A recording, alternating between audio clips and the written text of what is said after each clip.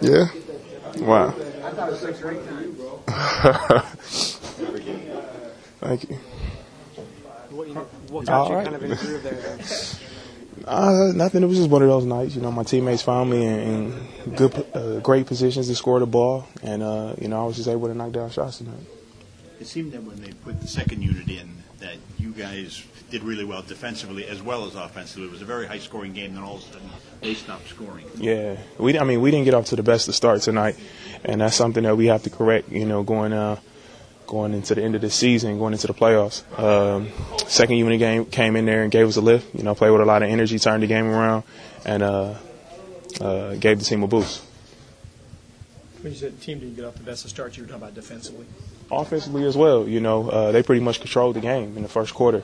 They were up, as well as, we didn't play the best defense, but came back, and it's a 48-minute game. So continued to fight and came on with the win in the end.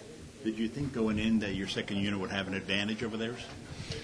We knew that, LaMarcus Aldridge was out, and, the front line would be a little thin.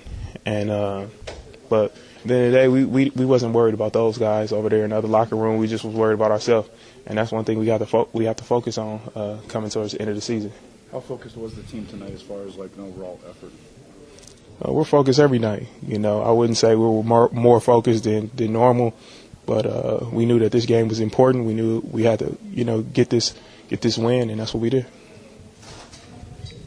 Thanks, Carl. You and Marcus will go